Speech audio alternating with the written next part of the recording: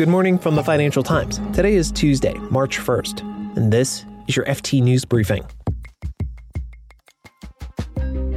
The war in Ukraine is causing energy prices to skyrocket, and the U.S. and its allies are meeting today to discuss potentially releasing oil reserves to offset prices.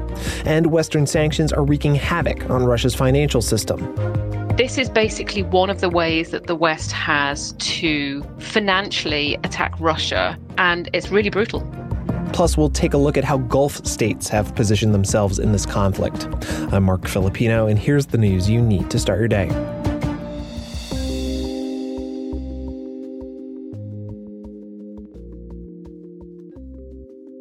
The International Energy Agency will hold an emergency meeting today to discuss releasing oil from their strategic reserves. The goal would be to stabilize the market. Oil prices jumped above $100 a barrel after Russia invaded Ukraine. Here's our EU correspondent, Andy Bounds. If they do release the stocks, it would be the first time since the Libyan civil war of 2011. Libya, obviously another big oil producer. And it would only be about the fourth time in history that they've done this. The Gulf War, 1991, and Hurricane Rita and Katrina in 2005. So it's pretty serious. So how much would this actually affect energy prices, Andy?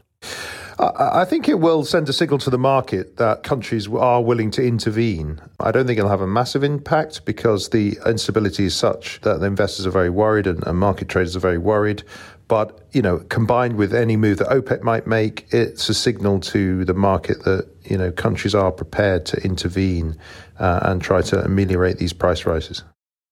And how much could a release of oil stocks offset Russian supplies?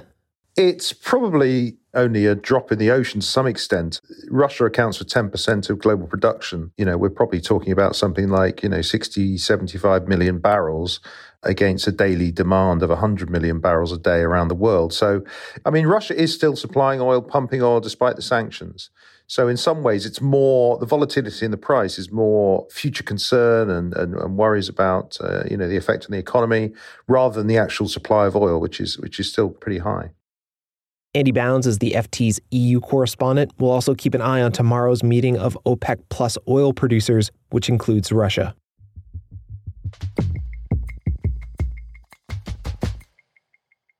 Investors in Russian assets are struggling to sell their investments, and a lot have plummeted in value as Western sanctions have been imposed on Russia's financial system. The ruble tumbled nearly 30% in value at one point on Monday. Government bonds fell, so Russia's central bank stepped in and doubled its key interest rate to 20%. To talk more about what's going on, I'm joined by our markets editor, Katie Morton. We usually talk to her on Fridays, but there's so much going on that we decided to bring her in today. Hey, Katie. Hey, how you doing? So, Katie, how big of a deal is all of this? The interest rate thing in itself is huge, but all of this, what do you make of this turmoil? This is a surgical strike on the Russian financial system that's been executed over the weekend. And the sanctions, I think we have to assume, are going to be there for a long time. And so if you are an investor, would you want to get into Russian assets now? We've spoken to a lot of investors, fund managers who have got a lot of Russian paper on their books and they want out and they can't get out. And because of the way that these sanctions have been formulated, unless they can find another Western buyer to take these Russian government bonds, for example, off their hands, there's no reason to buy Russian assets that anyone sane can think of at the moment. There's only reasons to sell. And so the market has to adjust. Prices have to adjust. So, Katie, how bad is this for Russia? This is seriously bad news for Russia because, generally speaking, you can look at a decline in the currency and say, oh, well, maybe this would be good for exports. Not really now, because Russia exports a lot of energy and not that much else that's super useful to the rest of the world. So this is not a kind of currency devaluation that's going to help to fire up the economy. It's the sort of currency devaluation that's going to destabilize the banks, that's going to trash the value of a lot of people's savings. And the reason why the central bank came in and more than doubled interest rates is because they are trying to head off financial stability risks. This is a really serious challenge to the entire Russian financial sector. And look, there's going to be collateral damage here. But this is basically one of the ways that the West has to financially attack Russia. Katie, does that mean that investors in Russian assets just have to take the hit? Or do they wait for someone to pick it up and just kind of sit on their hands? There probably will be a bunch of fund managers that are left wearing losses. So, for example, say you hold these Russian government bonds, even if the government bonds pay out their regular interest payments, their coupons, can you transfer that money back to a Western bank account, and how? Because that whole system has fallen apart. So this puts massive pressure on the Russian regime. Do we have a sense of whether or not this is hurting Russian people more than wealthier Russians? Does it matter? It will matter. There's a lot of ordinary people who are finding that their credit cards won't work, or who are rushing to try and get hold of money out of cash machines. If we find that there's a large part of the population that simply can't get hold of their own money because their banks are getting into difficulty, this becomes a new kind of domestic front, if you like, for Putin and for his regime. It's a little bit unclear at the moment how long-lasting this kind of dash for cash among the ordinary population is going to be, and what kind of reasons will be thrown out there officially for this happening. But it's clear that money can be a weapon in this whole battle over Ukraine, and it's being used really forcefully. Katie Martin is the FT's markets editor. Thanks, Katie. Pleasure.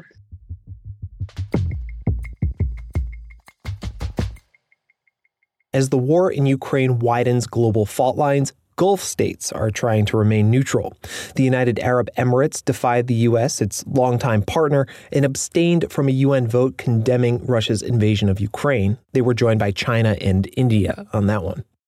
On the face of it, it is a surprise because the Gulf historically has depended on the United States for its security and its protection. That's our Gulf business correspondent, Simeon Kerr. But things have changed over the last decade, and they've seen that Russia promises to do something and does it. I mean, one example would be the intervention of Russia in the Syrian civil war on behalf of President Assad, which turned the tide in that conflict and really delivered victory for Assad. And the Gulf states might have disagreed with that, but they saw that there was certainly a commitment from Russia. You get what you see. And they would contrast that with an increasing frustration at the United States and other Western powers. They don't no longer see the US and Western powers as the great arbiter of regional relations. They see the rise of Russia and the rise of China. So, Simeon, could Gulf states weaken the effort to isolate Russia's economy? Well, on the economic side, this is where it's going to be interesting because the Gulf wants to become a big investor in Russia. One can see that presumably continuing.